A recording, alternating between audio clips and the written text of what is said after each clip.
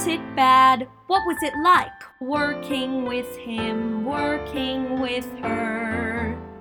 You'll hear all the tales you wish you knew, every aspect of the theater too. Feel your love of Broadway anew on Backstage Babble. Hi, this is Charles Kirsch, and welcome to Backstage Babble. Backstage Babble is a podcast interviewing professionals in the theater industry about themselves, their careers, and the people they've worked with along the way. And today I am so glad to welcome my guest, one of Broadway's best living directors, the great James Lapine.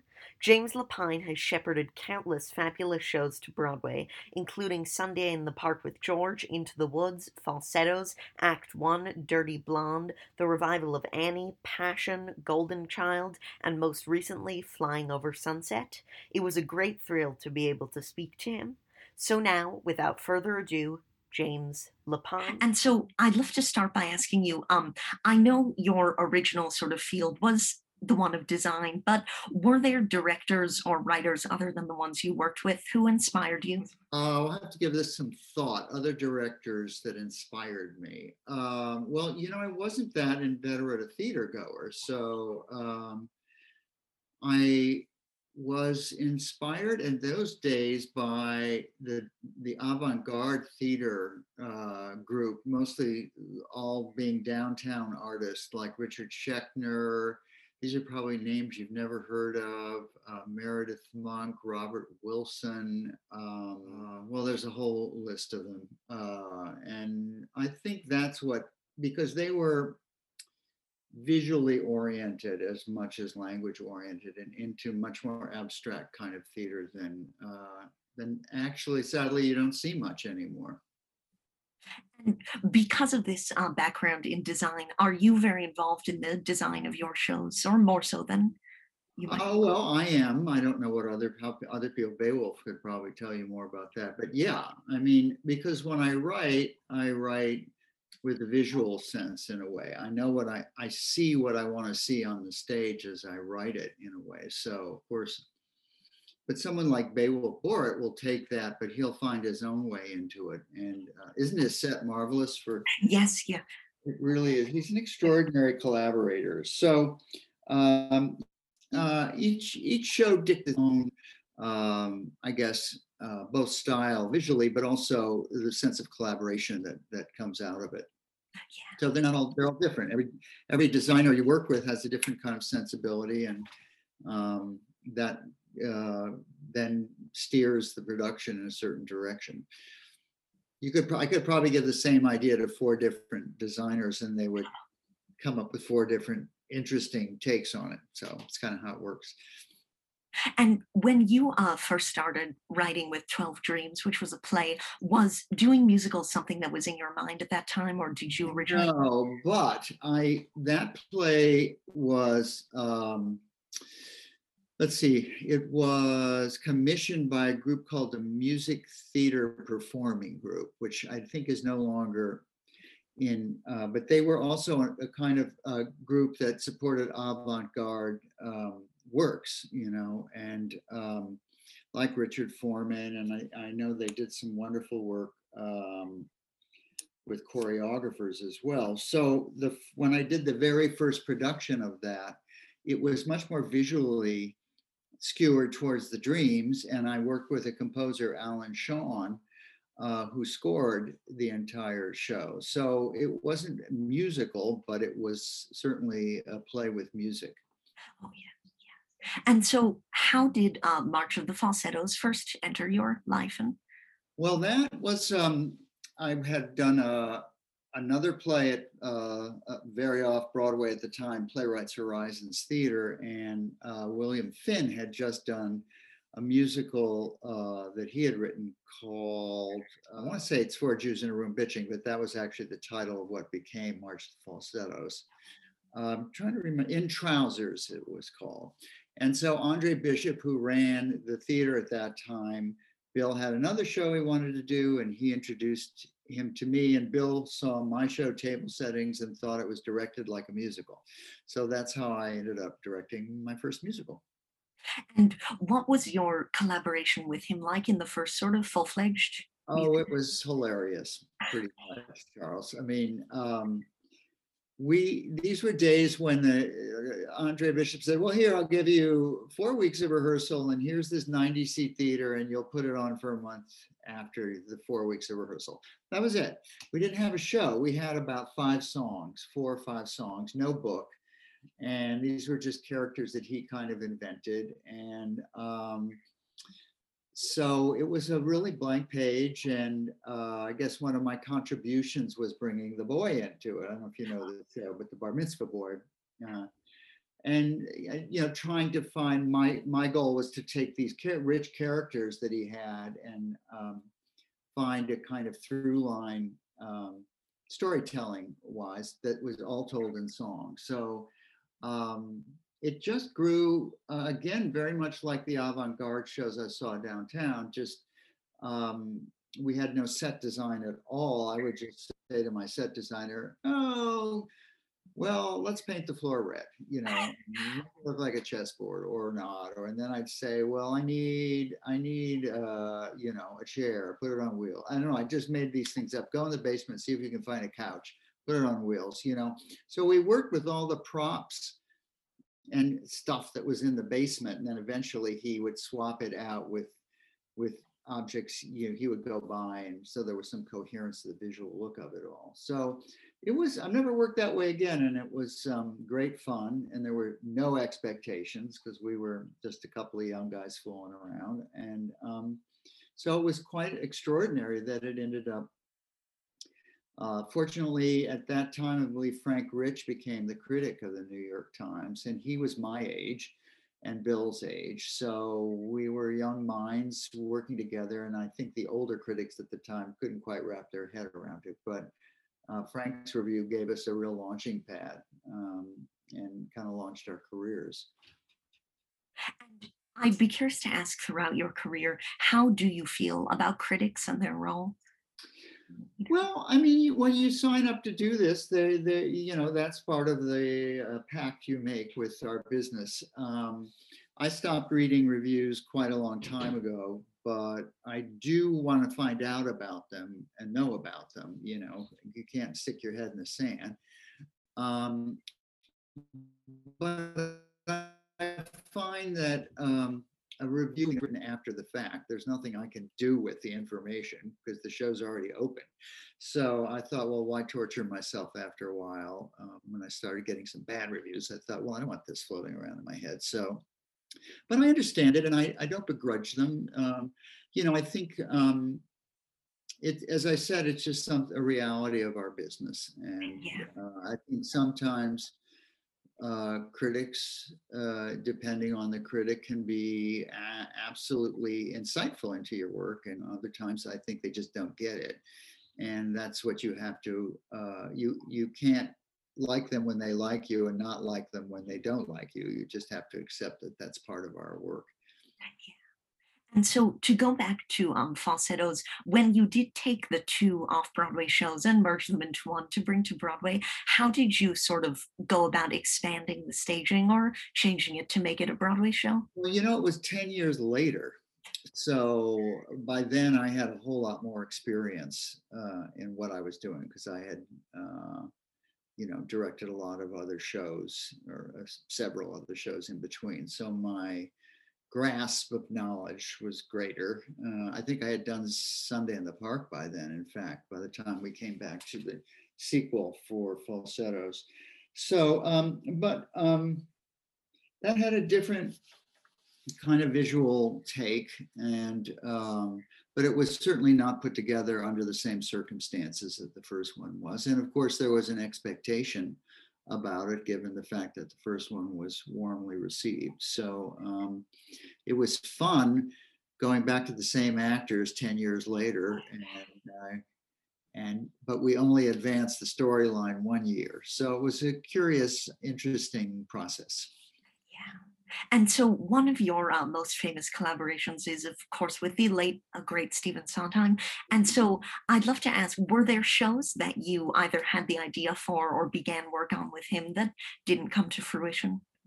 No, sadly, I would wish we had written more together, but it was one of those instances that some of the things that interested him really, I didn't feel connected to the ideas, and some of the ideas I had, like Flying Over Sunset, didn't appeal to him. And but we worked together on, the documentary Six by Sondheim, and also the little docu-stage thing, Sondheim on Sondheim, and remained extremely close friends. And it was unfortunate that we didn't really find something together to work on, but that's just, we had three wonderful collaborations, couldn't be more proud of, and were unbelievably fun to do with him.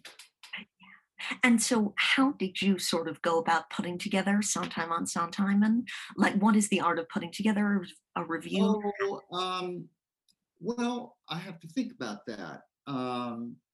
Somehow Barbara Cook was involved, and I had originally set out to do it as a straightforward kind of musical review of Steve's work.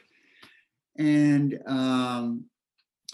it just, I don't know, I wasn't the guy for that. And there were other musical reviews floating around, so I didn't really want to replicate any of those. But when I got the idea of when the technology had advanced such that we could actually have Sondheim as literally a character on stage, then I thought, okay, this is fun.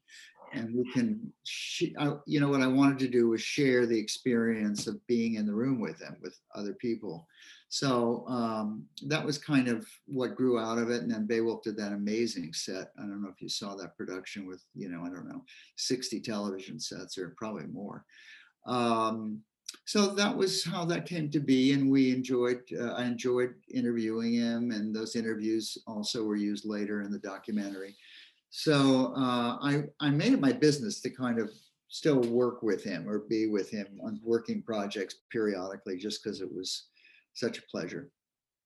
And did you and sometimes did you sort of share in each other's fields? Would he help with the directing? Would you help with the writing or with the lyric writing? That's interesting. I would say to some degree, mostly a lot of his lyric writing, not a lot, but a portion of was inspired by things I wrote in the book or discussions we had about what a person would be singing about. And I would always bring the model of the set over to him and with the set designer, and we'd have a discussion about it. And certainly performances of actors was something we would discuss when we were in rehearsal. And so, yeah, I mean, we were lucky that we were just two individuals in the mix. In a musical, you could have, five. You could have a lyricist, a composer, a book writer, a choreographer, a director, right there is five people discussing one thing. But with Steve and I, it was nice. It was really just the two of us for the most part. Yeah. And how do you go about the sort of casting process for your shows? How do you run an audition room? What do you look for? Well, we do a lot of workshops, so that's great. Gives you an opportunity to kind of discover what you're looking for if you're not sure. Sometimes you'll have somebody do a reading or a workshop and realize it doesn't work with that particular type of actor for whatever reason, younger, older, different kind of voice, whatever. I think it depends on what the role is, what the show is. There's no set method. I like to make actors feel as comfortable as possible and try to give them their best opportunity to be at ease and show me who they are and get a feeling as to whether there's a simpatico that exists between us as we work on material. And a lot of casting is also done just by virtue of knowing actors and their work and making a judgment not based on an audition. And so in a lot of your work, you've written about real people, such things as Dirty Blonde or most recently Flying Over Sunset. And so how do you sort of approach bringing a real personality to the stage? That's a great question, Charles. I think you you have to tell your story, as well as their story.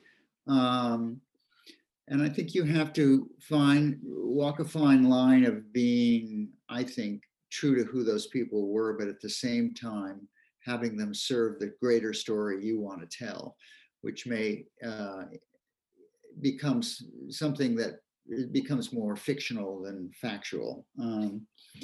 And a lot of those people, like you mentioned, people don't know very well anyway, So they didn't know Seurat. Modern audiences didn't know Mae West very well, and same can be said for the characters in Flying Over Sunset. So it gives you a little wiggle room on how you portray them on stage. And to me, the greatest compliment would be for people to see the show and then go out and buy a biography of these people, because they're interesting people. And so, to speak of a sort of book creating a show, what was the process like for you of adapting the famous book Act One? How did you sort of hit on that as an idea? Oh, it was a book I hadn't read, and is so held up as one of the great theater books, So I eventually read it. I must have been in my 40s, possibly. And first of all, was struck by the beauty of the writing. I think he's a fantastic writer. And I don't know why I didn't, after reading it, go, gee, I want to turn this into a play. But somewhere along the line, I wanted to do something about the theater. And I thought, well, why not adapt this book? Because it is a love letter to the theater. And I love the challenge of trying to wrestle that 400-page book into a play. And those were characters that were just so rich.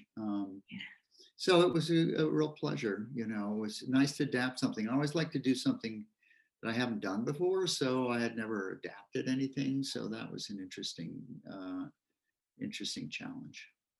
And when you're finding an actor to say play Mozart or play Cary Grant, how faithful are you to the way they really looked or sounded? Or I mean, you're influenced a little bit because you look at pictures of these people and you read their words. So, but you don't want to do an impersonation of them. You want to find an actor who can capture the essence of them, and that's basically what you look for. yeah. And so you've directed revivals of many of your works, including Into the Woods and Falsettos. And so what made those two at those particular times? What made you decide to revive those? Well, for some semi-naive reason, I did Into the Woods because I didn't feel I did you were freezing there for a second. Oh. I didn't feel I did a great job the first go round. So when I had the opportunity to do it again, I thought I would do a completely different design and a different production and rewrite sections of it and all of that. As it turned out, the design was different, but a lot of the so-called improvements that I wanted to bring to it ended up getting tossed out at the end. And I began to realize the first production was just fine. So that was the lesson in that one. Falsettos was interesting because I wanted to do a completely different production. And I wanted to figure out how I could do that, honoring the invention of the first one, but reinventing it in a way for the second one. So those were the fun challenges in both of those productions. And since audiences didn't get to see them, do you remember what some of the changes were that you wanted to make to Into the Woods? Oh, golly. Well, the set had a major piece of scenery in the middle of the stage, which was a kind of rake that turned 360. And as a director, I designed something I could never get rid of. And that I realized in the directing of that was a mistake, at least visually. And though there were some great moments that we employed it in, it never went away. So I knew I wanted to do something that could really be more three-dimensional than that set was, and something that could give the replication of the woods in a different way than that. That was a very modern kind of take. And the one we actually did 10 years later had a more kind of literal fairy tale feeling to it. By that, I mean referencing a lot of illustrations of fairy tales that have been done through time and kind of reckoning back to that. So that's the deal with that show. Oh, yeah. And in addition to your own works, you also directed a revival of Annie, which of course was pre-existing. And so what was the sort of new take you had on that, or the reason for revival? Oh golly. Well, I just thought that was an interesting challenge, and I was, again, I was probably brought to task for this, but I was fascinated by the politics behind Annie and the notion of, like fairy tales, that this kind of piece that is all about people who are in poverty that end up rich in the end, which are really the story of many, many fairy tales where, Cinderella's, scraping out the fireplace. Next thing you know, she's, princess of the land. So that interested me in that period of time of the Depression and whatnot. And so I wanted to not lose the magic of that wonderful show, but also kind of put it in a certain context. And I'm not sure that was the best idea in the world when all is said and done, because you're putting it in an enormous 1,700 seat theater, and a lot of people are not coming to see that. They want to see Annie. So it was an interesting challenge. I enjoyed doing it, and I love working with kids, and it was fun. But I'm not sure. I'm not sure I would do it again that way. Let's just put it like that. To go up sort of to the present day, what are some of the changes that you've noticed in the way that theater gets made between the 80s and between now? Oh, With- wow. Well, I haven't really thought about it, tell you the truth. I think it's more corporately driven, now that the film companies have all branched out to maximize their properties by turning them into musicals. So I think that's had a huge effect on what, and particularly in the world of musicals, of what's getting produced. So it feels a little more, it was always a business, but it was a business of theater people, and now it's a business of corporate people in a lot of instances.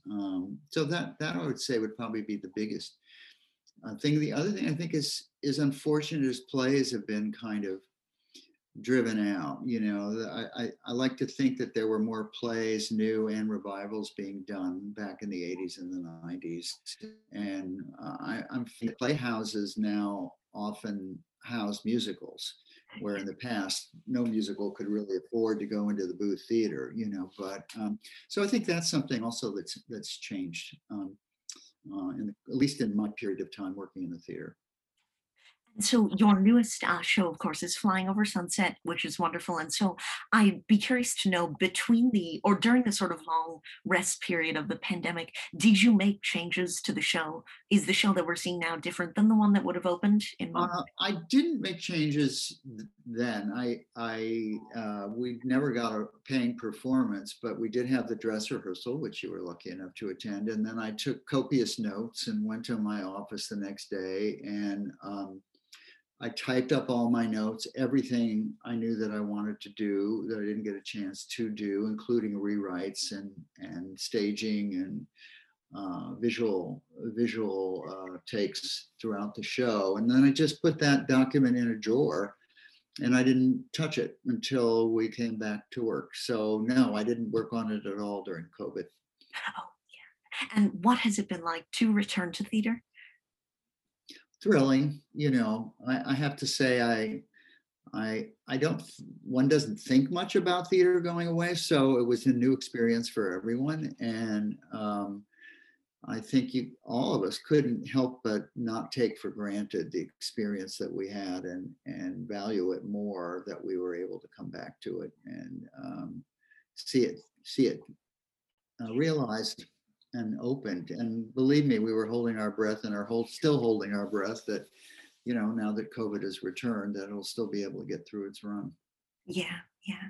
And so my very last question is, with such a legendary career, what advice would you give to someone just starting out who wanted to be a director?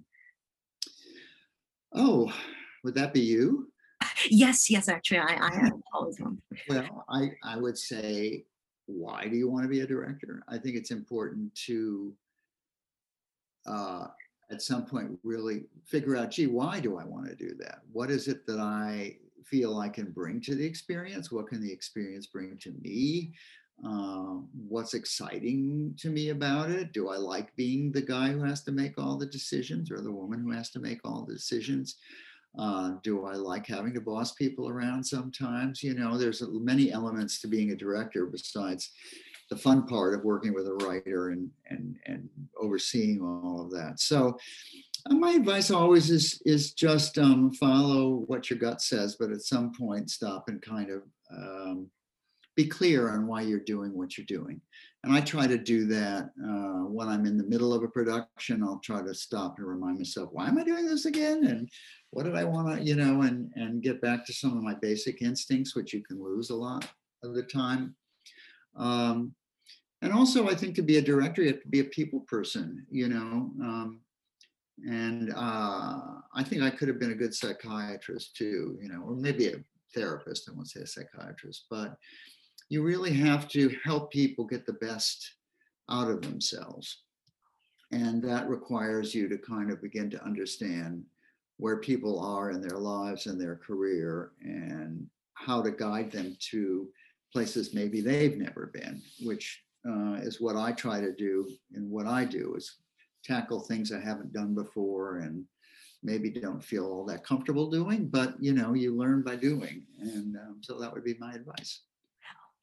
Well, thank you. It's been an honor to meet you and to talk to you. Yeah, pleasure. And good for you for doing this. It's great. Oh, thank you. So do you think you're going, I guess it's a little early for you to decide that you're going to study theater, you think, when you leave Hunter, or? Yes, yeah, always want to go to NYU to study directing and. Really? Well, my advice would be don't do that. I don't know. I think not that you shouldn't do that, but I think it's good to have a minor in physics or something, you know. Just don't, you know, you have to learn about the world. Or I would say, if you're going to study directing, make sure that you take art history courses, you know, learn how to see and look at how composition is made and how color is used and the elements of artistry that you're going to want to bring to your work. And I find a lot of these programs don't even do that. You know, they'll concentrate on script, you know, breaking down scripts and that aspect of being a director. But I would say make sure you cover your bases in terms of getting a visual education.